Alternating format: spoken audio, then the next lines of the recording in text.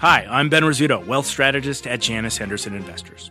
Is a brighter future possible? At Janus Henderson, we think it is. For 90 years, we've worked to help clients achieve superior financial outcomes and fulfill our purpose of investing in a brighter future together.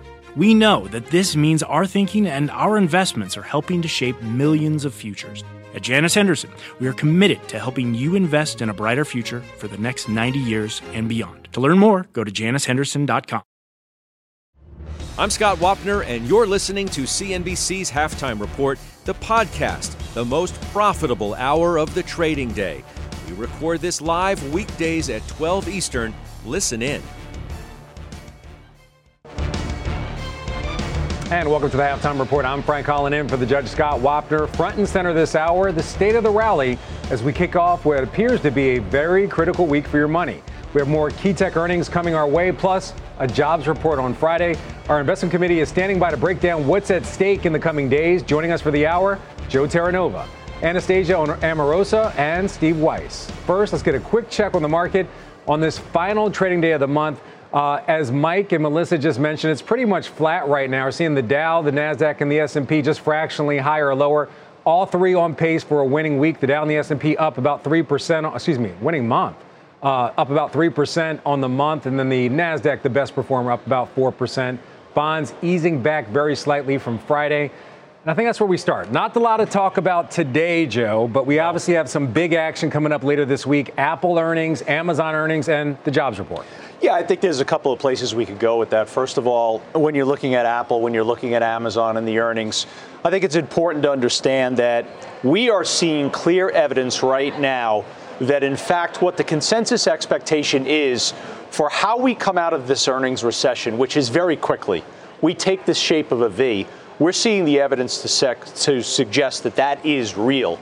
The concern is that there would be a far longer malaise, that we would take the shape similar to the price correction of 2022, where it would take time to come out of the earnings recession. It would look like a U. But we are seeing the evidence that the earnings snapback is coming. It's real. I understand that multiple expansion is the headline when we look at so far performance year to date.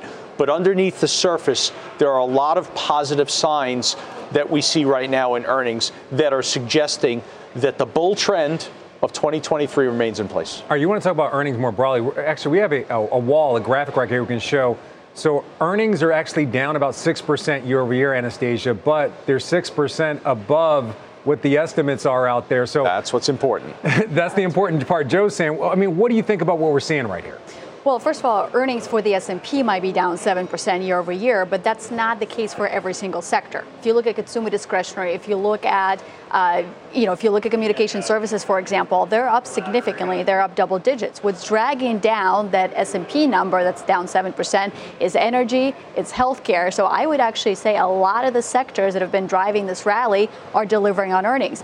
And look, the other thing I would say, Frank, is if you think about last week, it was a picture-perfect soft landing narrative. All the data that we got. We had the Fed that is maybe essentially probably done. We've got the GDP growth that delivered 2.4% year over year, where everybody else was kind of expecting 0% coming into the year. Right. And then, the last thing we've got inflation, core PCs, not even just talking about the headline, core PC is now down to 4.1%, better than consensus. So that is a picture-perfect soft landing. And then to Joe's point, the earnings estimates are actually starting to go up. Tech is higher now than what it was coming to the quarter. Communication services as well. So I think to me this rally is justified. So justify rally. Steve Weiss, I'm coming over to you. We're seeing the earnings picture right now, again, 6% above the estimates, but still 6% lower year over year. Mm-hmm. Joe's feeling like we're kind of climbing out of the so-called earnings recession. How do you take it? Yeah, I mean, look, I think that's apparent right now. That it's surprising to me, and I think most who have watched Which part? Well, I'll get there. What's surprising to me and most who have watched the market. There's only 56 minutes left for years and years. So I know there'd be more if you didn't talk so long. But in any event, that the market or the economy has withstood such massive tightening and still has continued to produce. So I think that's what's interesting. And the only question is, will the reaction be delayed? I don't think so at this point.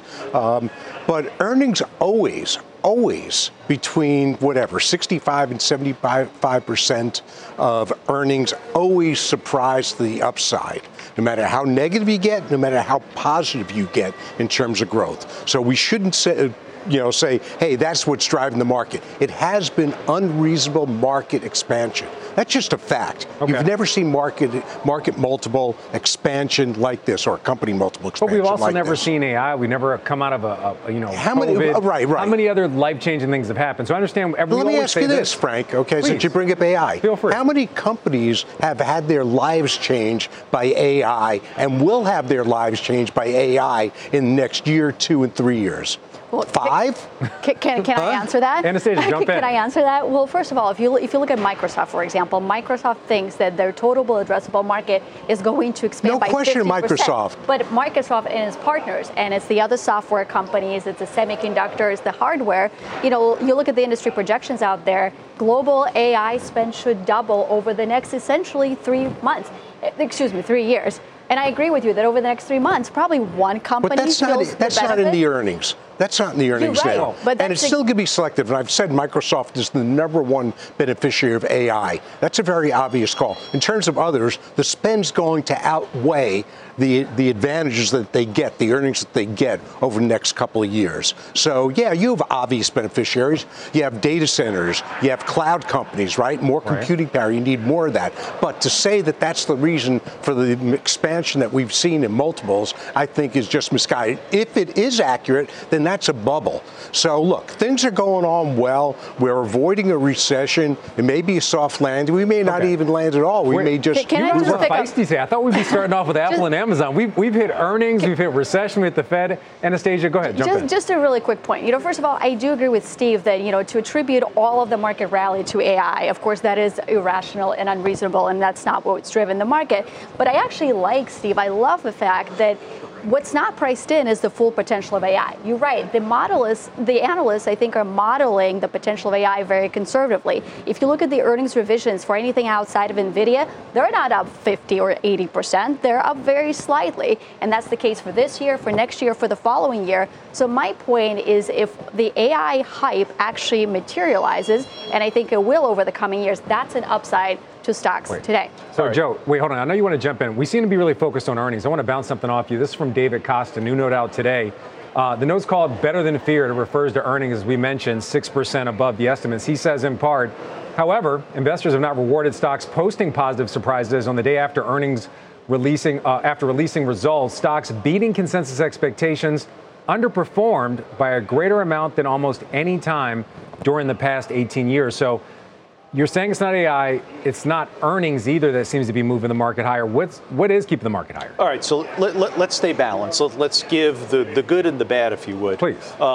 In July, without question, we went through the financial sector earnings, and there was resiliency there. I think there was tremendous concern going into that. Look back upon this month. Where did we see the leadership when you look at the equity size classes? It actually is in the Russell. The Russell is the best performer relative to the S&P, the Dow, and the NASDAQ. So I think that's the good. I think when you look forward, here comes August. August can be a volatile month. I don't want to say a difficult month, but it could be a volatile month. In the month of August, you're going to see a significant increase in the need for the Treasury to fund its deficit. The deficit's grown 25% in the first 9 months of the fiscal year. So August 8th, 9th, and 10th, you're going to see an increase in 3-year, 10-year, 30-year paper. Why do I cite that? Because think about last Thursday, the 7-year auction, the effect of that. So again, that leads to elevated volatility. And we'll talk about this as the show evolves, but you have to pay attention to what's going on with energy prices right now. Okay. Energy prices moving uncomfortably higher above $80.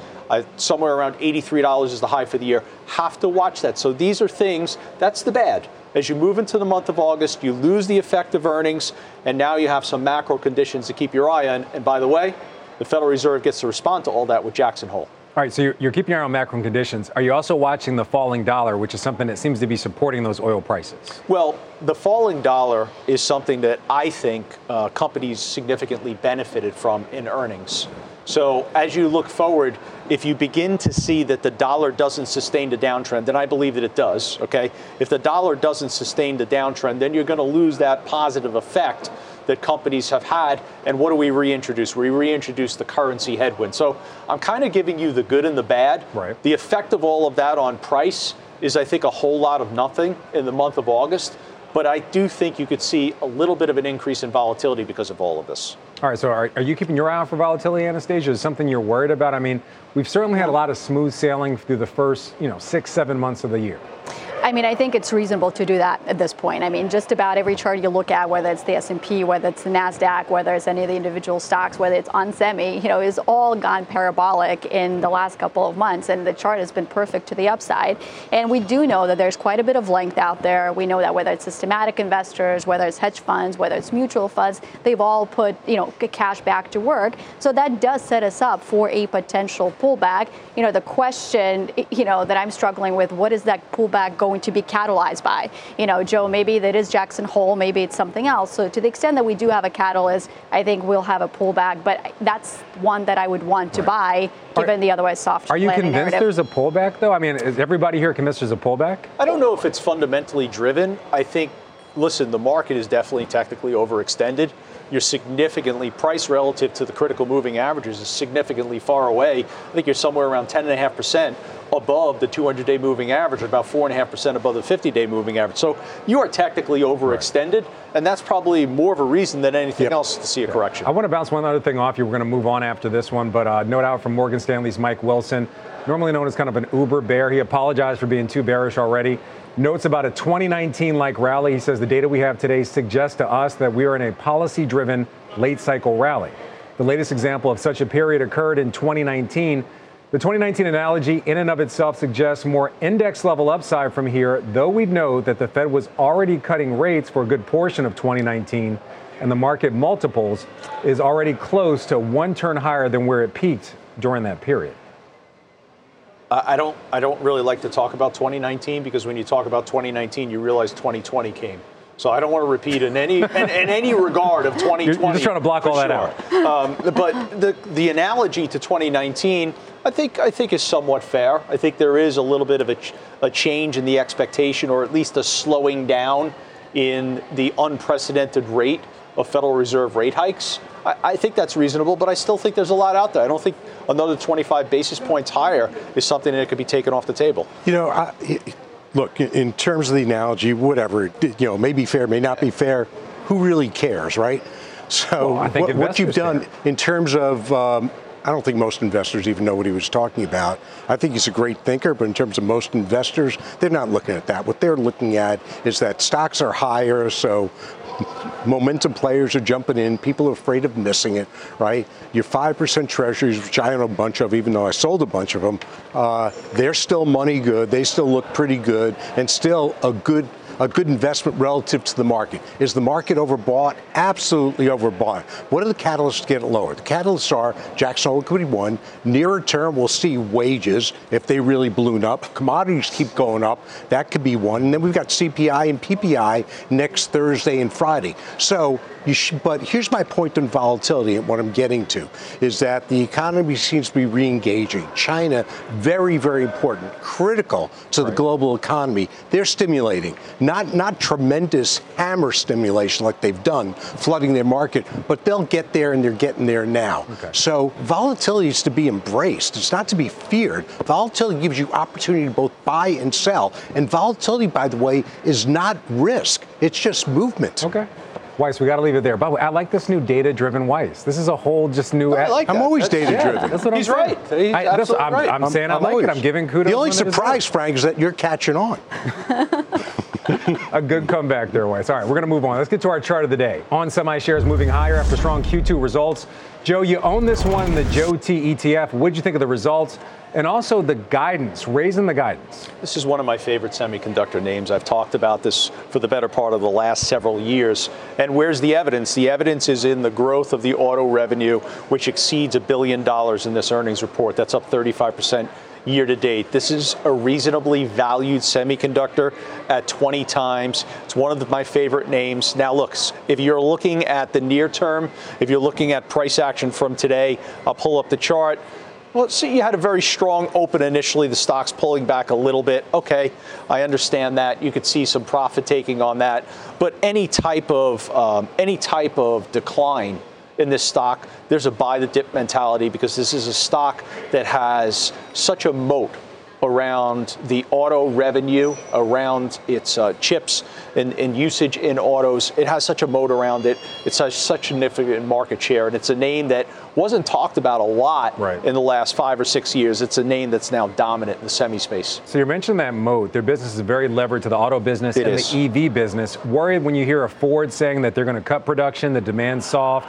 Worried when you see an Axios report I just saw, EV stocks up 350% this year. A lot of EVs are just sitting on the lot. Does that worry you about the near-term story when it comes to onsemi? Not so much, no, because I think the growth there overall, I think that's cyclical. I don't think that's a secular change. I think it's a cyclical change. And I think the company's built up enough strength in the balance sheet. You just heard from the CEO. Fantastic job on the network. The company's built up enough strength in the balance sheet that they can endure through any cyclical challenge. Anastasia, SMH actually hit an intraday high today. Chip sector, big run up year to date. Valuations are extended. Does that concern you either about onsemi or the rest of the sector? Well, of course, the valuations have expanded a lot since July of 2022. And, maybe that does mean that we're poised for some sort of consolidation. But I actually like two things about semiconductors that are fundamental.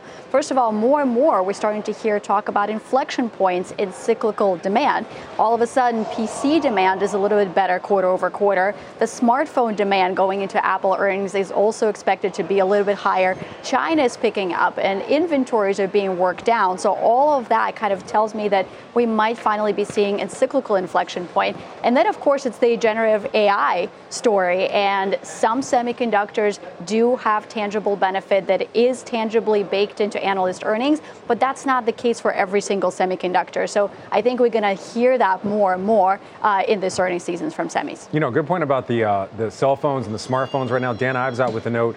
Maintain his price target on Apple, but he says his data shows 100 million new iPhone users in the Apple ecosystem over the last 18 months. So we think of, smartphone demand softening. He's saying it's a pretty bullish trend. Is he saying new or upgrades? He's saying new iPhone users. Yeah. I'd like to know where he gets that from. Yeah, we're looking at the note right here. Services business set to see an acceleration in fiscal year 24. We believe, talking about Wedbush, with another 100 million plus new iPhone users on the Apple ecosystem added over the past 18 months and improving attach rates. So that's his data.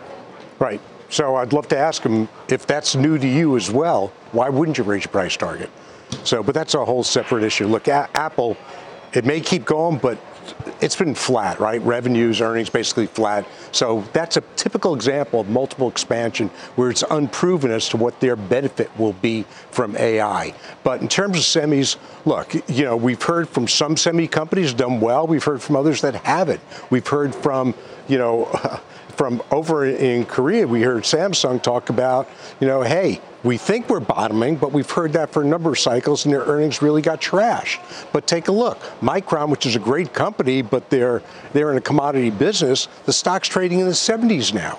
So a lot is being put into the future on these companies, and you've seen multiple expansion. Joe's been great on. I sold the stock in the 80s because I thought it was expensive, and under traditional measures, it was expensive. But guess what? It kept going.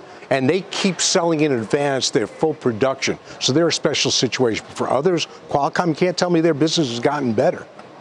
All right. I feel like we're going full circle. I mean, we might as well touch on the earnings later this week. We've got Amazon coming up later this week, too. What's your take on Amazon? Do you see it as an inflection point along with Apple for this market? If these earnings come in, as expected, better than expected, is that something that's going to continue to power this rally? So I think about Apple and Amazon, and I understand Apple technically is a technology company in the technology sector, but I think now we begin understanding the state of the consumer, right? So it's Amazon, it's Apple, it's Starbucks, it's PayPal, it's Shopify. Earnings expectations for consumer discretionary or for a rise of 22%.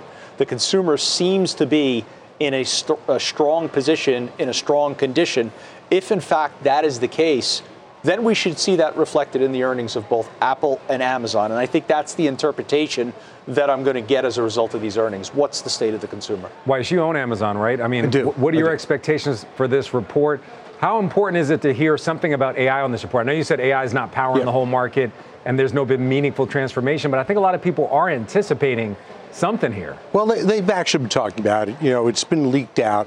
They've been working on AI, integrating those tools into their cloud, which you have to do, otherwise you won't be competitive. So what I'm really looking for is, has cloud growth stabilized? Has it increased? They grew at 19%.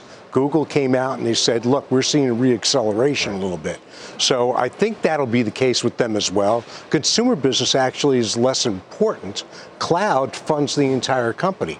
So we need to see AWS show some good numbers, at least no further deterioration. And also ad dollars, right?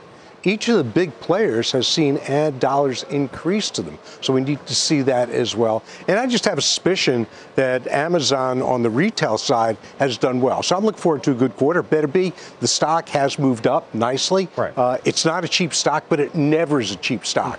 So the valuation is already set in stone as it being an expensive stock. I think we can all agree 2 big reports after the bell on Thursday. A lot of people will be watching potential market movers. As we've also mentioned, we get a jobs report on Friday, and we have CNBC senior economics reporter Steve Liesman. He has a rapid update ahead of that number. Steve, what do you got? The GDP outlook has really changed, Frank. Surprisingly strong consumer spending and income reports last week have economists sharply boosting their outlook for economic growth for the third quarter, raising the question if there's really going to be a soft landing at all. Economists raising the opening forecast for the third quarter.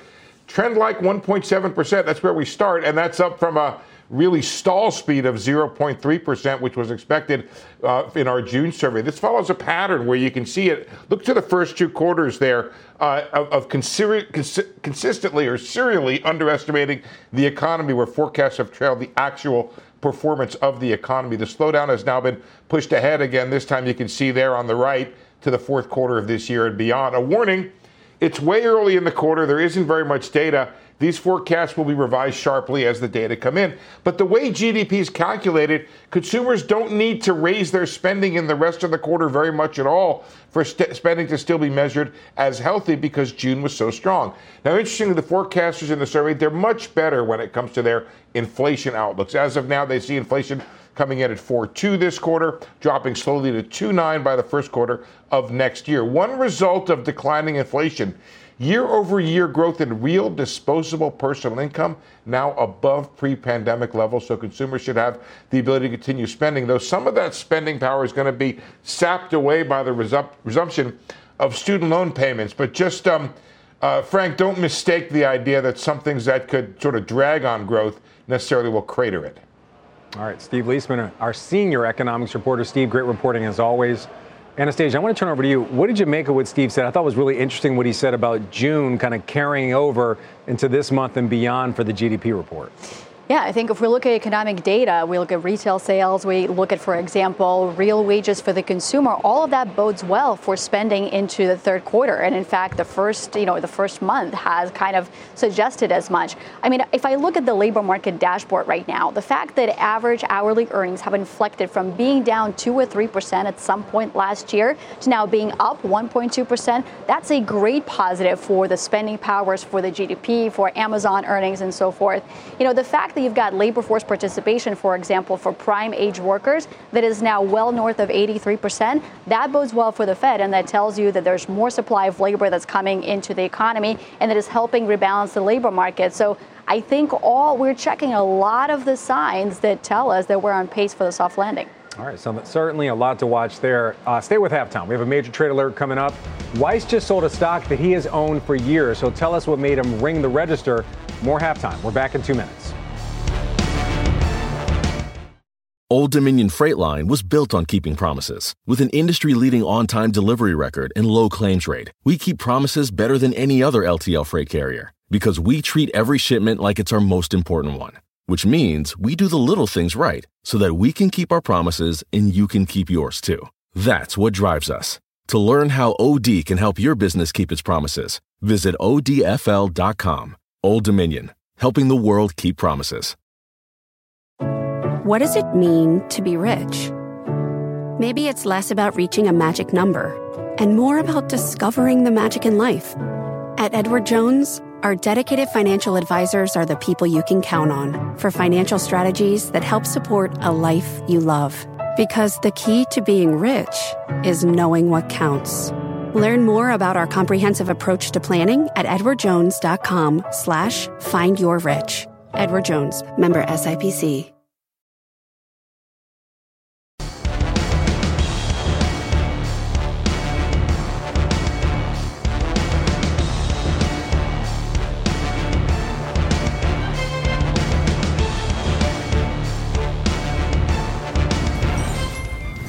All right, welcome back to Halftime. We now have a trade alert. Steve, you just made a big move in one of your longtime holdings.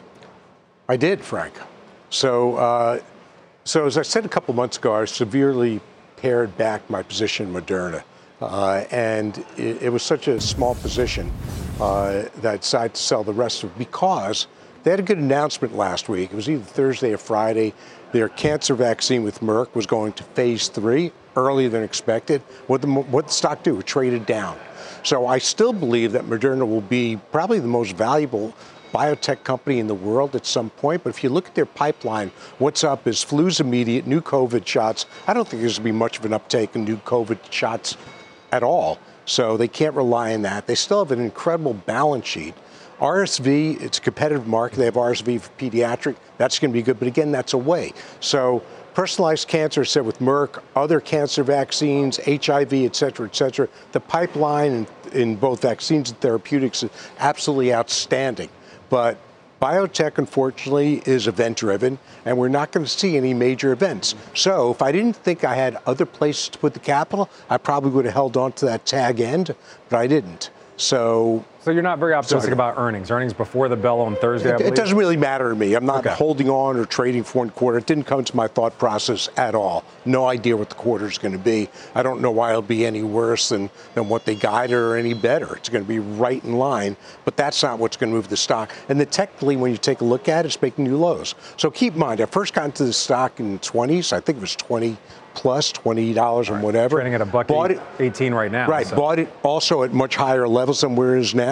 Have traded, I think, rather successfully. It's been a really nice winner for me. But at this point, I'm looking forward to coming back into it. Yeah, kind of a big week when it comes to healthcare earnings. In addition to Moderna, we have a number of other names: Merck, Vertex, Humana, Amgen. I want to talk to you, Anastasia, more broadly about healthcare. It's been a laggard all year long. Do you see a rebound in the second half? Do you see people maybe chasing what could be that rebound in the second half? I don't see the catalyst for it at this point, Frank. And when I look at the healthcare sector, you either play offense with parts of healthcare like biotech, for example, or you play defense with, for example, big pharma. And if I think about playing offense, I think Steve made a great point, is that a lot of biotech is event-driven and whether that M&A is going to be materialized or not. But I also think a better way for investors to think about playing biotech might actually be in private markets, because you don't take this, significant risk of significant volatility in biotech stocks that are publicly traded. So I don't quite see the catalyst there. And on the defensive side, looking at the big pharma names, they're down about 3.6%. If you actually look at the earnings estimates for Q2, they're down for healthcare, about 26% after Merck, some Merck adjustments. So, look, longer term, I am definitely a big bull on healthcare because there's so much R&D capital that is going into the space, and that's going to produce significant drug discoveries, but that takes time. And near term, the markets move on sentiment. So I either need the defensive side to work or the offensive one, but I just don't see the catalyst right now. Yeah, I think that's a great observation, in particular for biotech. In this environment where risk appetite is returning to the market, biotech's not performing. And you would think that would be the offensive-oriented aspect of healthcare. I'm in the IBB. That's a biotech ETF that's more large cap relative to the XBI. IBB is down year to date. At some point this week, after third year in a row, which is amazing. Yeah. And at some point this week after the rebalance for the JOTI ETF, I'll take a look at the IBB position, and it's probably something that I would be liquidating. But I've been somewhat surprised. Look, there was an obvious pull forward on the COVID beneficiary for the healthcare sector. And a lot of people like to say, yes, growth is there, but there's the offense and the defense element to healthcare, right? But I think what we're learning is, as a money manager said to me recently, healthcare is still thought of as a defensive play. And we witnessed that in 2022. And in 2023, capital is just not returning to the healthcare. It's actually leaving healthcare because it's not giving you that offensive nature that we expected it would. All right, something to continue to watch. Just looking at the IBB, down 0.5% today. All right, time now to get to the headlines. We have Seema Modi. Seema, good afternoon. Hi, Frank Holland. Let's start in Israel, where they are calling it a historic first in that country. All 15 Supreme Court judges will hear arguments against the law passed as part of a judicial overhaul. Protests breaking out after the bill was ratified last week. It will limit the court's powers and void some decisions made by government officials and ministers. A spokesperson saying the hearing in September will mark the first time in the country's history an extended bench would preside.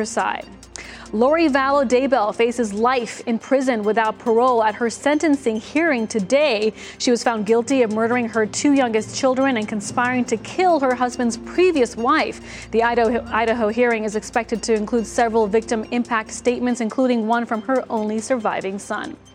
Barbenheimer continues to dominate at the box office. Warner Brothers' Barbie is the top movie for the second straight weekend. The film has made nearly $775 million.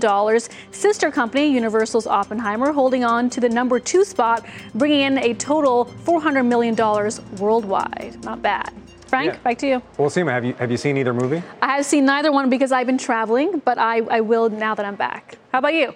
I have not seen either. I'm going to wait for Oppenheimer to Let's come on together. TV. I don't know if I'll ever go see Barbie. I'm just going to be honest. Oppenheimer's great. I'll let Joe talk about Barbie, but Oppenheimer, all right, it was this can't turn to Siskel and Ebert. We got to get going. Seema, thank you very much. Coming up, investing in the AI craze, how it's playing out on the ETF space. That's coming up next on Halftime. Okay. B2B selling is tougher than ever, and we feel your pain. If you're struggling to close deals, consider giving LinkedIn Sales Navigator a shot. This sales intelligence platform helps professionals like you engage high-value customers, drive higher revenue, and increase sales performance. Sales Navigator also guides you in targeting the right buyers, highlights key signals such as job changes or which accounts you should prioritize, and uncovers hidden hot prospects so you can find those buyers that are most likely to convert. Fueled by LinkedIn's 1 billion member platform, Sales Navigator gives you the most up-to-date first-party data, enabling you to unlock conversations with the people that matter. Right now, you can try LinkedIn Sales Navigator and get a 60-day free trial at linkedin.com/halftime report. That is linkedin.com/halftime report for a 60-day free trial. Let LinkedIn Sales Navigator help you sell like a superstar today. Just go to linkedin.com/halftime report and get started. We are back on Halftime. Now to our Bob Pisani with today's ETF Edge. Bob. Thanks, Frank. No matter how you slice it, any ETF with the name artificial intelligence is outperforming everything this year, whether it's index-based or actively managed, market cap, equal weight. It doesn't matter. With the S&P up 19%, 4 ETFs that invest in artificial intelligence themes are up anywhere from 30% to 46%. But is there enough for investors to invest in, aside from those few tech names you all know about? Let's talk with Rich Lee. He's the head of program trading, ETF trading and execution strategy over at Baird. Rich, these AI ETFs have a lot of familiar names in them. I see NVIDIA, I see Meta, I see Salesforce, I see Microsoft. But there are attempts to get broader coverage out there. What else is available to investors who want to invest in AI using ETFs right now? Sure, absolutely. Thanks for having me, Bob. If you think about these names, obviously the household names that we commonly associate with AI. However, if you look at these ETFs, if you look at AIQ, which is a cap-weighted index, and you look at WTI or iRobo, which is equal-weighted index, there's anywhere between 86 to in excess of 150 stocks in each of these ETFs. So there is a broader exposure to names that are effectively in the AI space. What's interesting about that, though, is there's also global exposure. So a couple of things. If you want market cap-weighted exposure, high stock concentration, similar to SPYs, or you can move to something like RSP, which is equal weight. Same thing with WTI and iRobo. Yeah, the important thing is IRBO. Those other ones, they have over 100 names in them. It's not right. You're not just owning Microsoft. So here's the problem I have for ETF investors. We had other hot topics. We had cannabis. We had crypto. So the current choices are narrower than most want to believe in. So some are arguing the AI revolution should be broadening out, and investors are going to have wider choices. Dan Ives been very big about this. What other tech companies for the moment might benefit from tech? Sure. Should be more than just 4 names. Absolutely. So we're definitely in the early innings of the AI revolution, and names you're going to see start to emerge in the space are things like Snowflake, which is looking at data warehousing for AI, or things like Oracle, which is partnering with NVIDIA for their cloud databases.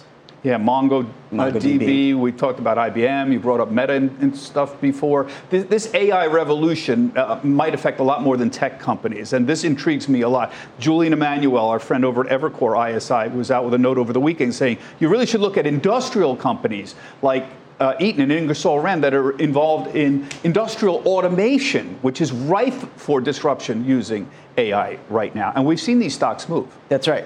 And you wouldn't commonly associate industrial stocks with AI, but definitely as it starts to take hold in other industries, we're going to start to see productivity gains in it, especially Eaton and Ingersoll Rand, which are looking at automation, productivity gains, and smart devices. We'll start to see potentially AI play a role in that going forward. Yeah, and those stocks are up 30% this year. So smart investors have already caught on. It's about industrial automation in that particular space. Okay, we're going to have much more coming up on ETF Edge at 1:10 p.m. Eastern Time. We're going to dig deeper into broader opportunities in the AI space using exchange-traded funds. Rich will be joined by Todd Rosenbluth. He's the head of research at VettaFi. ETFedge.cnbc.com. Frank, back to you. All right, Bob, looking forward to it. Coming up next on Halftime, energy leading the way today as the top gainer in the sector gets a big buy call. We'll see if the committee agrees. Our call today. That's coming up next on Halftime.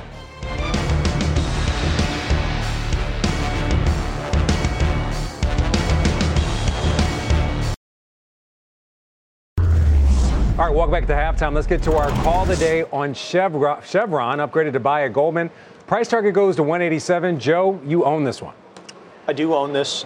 This is an excellent report by Goldman Sachs. It talks about the inflection point in free cash flow.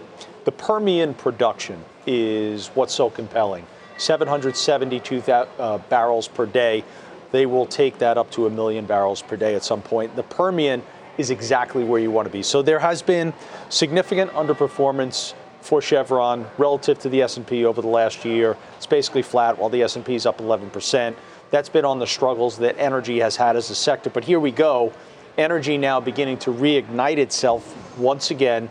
Spot price of oil moving higher towards the high for the year. I totally agree with this call. I look at energy. I see the ownership that we have in the Quality Momentum Joe T strategy, which is nearly 11%, given the S&P is only 4%.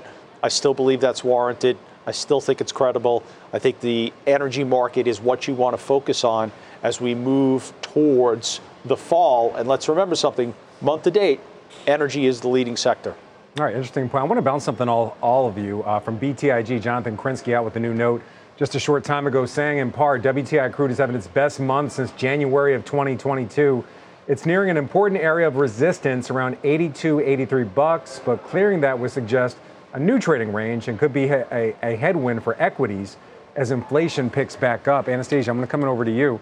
Should we be worried about these rising oil prices and the idea that with Saudi Arabia and their voluntary cuts, the potential of China actually reaccelerating as we've all hoped they are, it could cross this area of resistance and then weigh on equities in the back half of the year? I don't think it's the same sort of worry that we had in early 2022. I mean, yes, we may have some pop in energy prices because we are, by the way, now moving into the deficit months in terms of the global supply, global oil demand and supply. So we could see higher oil prices. But look, it's a small part of the CPI basket. And the fact that you've got all the other forces now working in a disinflationary fashion, I think that's what's going to be more important for the Fed. So for the Fed, I think they're going to focus on wages coming down. They're going to focus on housing prices starting to ease up, or rent prices, I should say. So I don't think it's that sort of event. But for energy equities, I would agree with Joe that, XLE, for example, bounced, I think, 14% off, the trough that it had, because I do think prices in the 80s or maybe 90s on oil are sustainable. Any thoughts? I know you have some exposure, Freeport, McMoran. What do you think about what Krinsky had to say in general, the idea of a rising oil market putting pressure on equities? Well, I have a little more exposure because I own the Joe T, which has exposure about an 8 or 9%. 11%. 11%. So I'm doing better than I thought there. Look, I think Krinsky's right. I mean, he's great, chartist. Commodities are one of those things that rely more on technicals than equities. So if you do get through resistance will become your support. But the same's happening with Freeport. So Freeport, which is what I own, FCX, copper, I like that more because I think it's a little more predictable because less political headwinds or tailwinds. So it trades more in the fundamentals, I believe. And of course, speculators market, as is oil, but I think less so. And then with what you're seeing in autos, what you're seeing in EVs, you've got an insatiable appetite for copper. There's only so much you can bring out because it takes so long to get a mine up and running to permit them, not here, but just everywhere. All right, certainly something to watch. Oil on a bit of a run, having a really strong July. All right, coming up next on Halftime, Mike Santoli joins us with his midday word. Halftime will be back right after this. Grade My Trade. Send us your latest stock move, and the investment committee will debate it and grade it. Email us at askhalftime@cnbc.com or tweet us, #GradeMyTrade.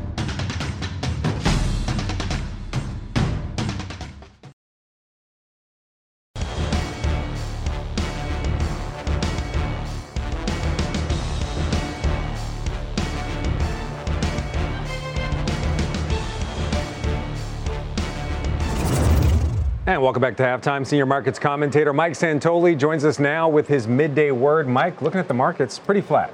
Pretty flat. Things are pretty comfortable. I think a lot of folks are saying if you look at the actual displayed behavior of the market and what it has typically meant looking ahead, it's hard to really argue with the continued bullish case, at least as a default. Now, what I mean by that is 5 straight up months. If you look at that's happening in the past, usually it's followed by further gains. When the market's up 10% for a year in the first half, all that stuff kind of fits you into that almanac-style bullishness that says, oh, you know what? When we get this overbought and stay this way, it usually means a bull market is underway. I do think that it's going to be time to wonder if we're building toward a moment when we're a little bit too complacent about the fact that the outlook is now pretty sturdy. So I don't know that we're there yet. It does seem as if earnings are doing enough to keep people involved, and also the market keeps acting as if people don't have enough exposure. I don't see how that can be really the case, but that's the way it does act. Not a lot of selling pressure. So you're saying we're building towards a moment. Obviously, we have 3 big moments coming up later this week. Apple and Amazon earnings on Thursday, jobs report on Friday. Which one of those do you see as being the biggest inflection point? It's so hard to handicap what the big cap earnings mean because, we can all look at, there's 80 analysts on every one of these companies. They're going to probably surprise at the upside, but how it's going to be reflected in the price action, we don't know. So I'm going to set those aside because, by the way, since big cap earnings have started, the market hasn't done much. It's kind of gone sideways. That's what it usually does. The winners win, the losers lose. It nets out to not very much movement. I do think the jobs report matters. We're going to start talking about higher oil. If we have better growth, does it mean yields have to settle at a higher point? And what does it mean for the Fed? So all that stuff, I think, is probably a little more relevant. All right. Mike Santoli, senior markets commentator. Great to have you on as always. All right. Grade My Trade. That's coming up next on Halftime. We will be right back.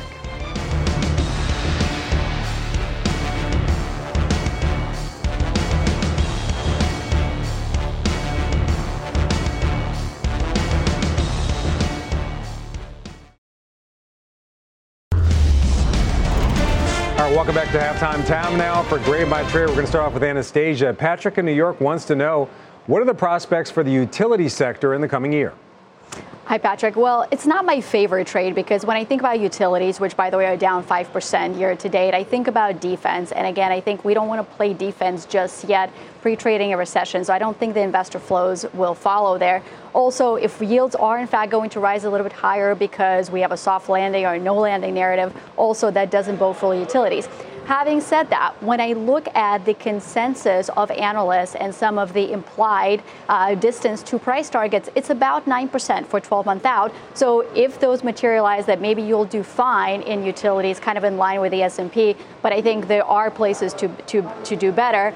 Again, you can do that within the sector as well, looking at some of the individual utilities picks. All right, next one's for Weiss. John in L.A. He's down 44% on Alibaba. He wants to know, should he cut his losses? Well, first of all, in terms of grading, it didn't need to get a master's in education to grade that trade if you're down 44%. But here's what I'd say. I'd stick with it. I just started buying it. I think the stock could double from here. I mean, it's very, very cheap. Forget about having lost money on it. I think you'll recover it all and then some. China is going to continue to stimulate, as we talked about. Youth unemployment, they talk about at 21%. We know it's higher, and that doesn't include rural. So talk about the non-rural. I mean, young people want to work in tech. So what do? What's he trying to do? He's trying to get the tech industry to grow at a much faster rate. To me, that means BABA. They've got a number of spin-offs. I like the stock quite a bit. Wait, so is it a good grade or a bad grade? It's going to be a good grade because the course isn't over yet. We're only at mid-semester. We're at summer break now. So when he comes back to class, okay, it's like a long-term paper. Professor Weiss right here. Yeah. All right, last one's for Joe. Joseph in Michigan bought MasterCard at $296. Should he trim or should he sell or should he hold? All right, so that's an A+ for the grade. Okay. Let's be real simple. Clear grading system. Yeah, clear grading system. Yeah. And then if you're going to sell, trim, or think about holding, well, if you're going to sell or trim, tell me what you're going to replace MasterCard with in the financial sector, because it's one of the better performing and more qualitative companies in the financial sector. So you have to find something in the financial sector to replace it with. All right, Professor Terranova with a very clear grading strategy. I think all classes like that. All right, final trades. They're coming up next on Halftime. Stay with us.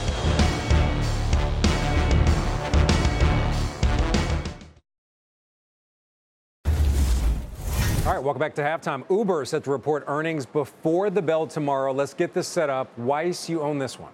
Yes, I do. Look, CEO's done a phenomenal job. That's unquestionable. They've almost got the industry to themselves, right? Lyft is trying to make a comeback, but Uber is just so dominant. So this is not a cheap stock, as so many stocks are. So all you have to do is continue to see the momentum in the reporting, and I think the stock does pretty well. There's no room for it to miss, however. It's had a nice move over the last month as well. Yeah.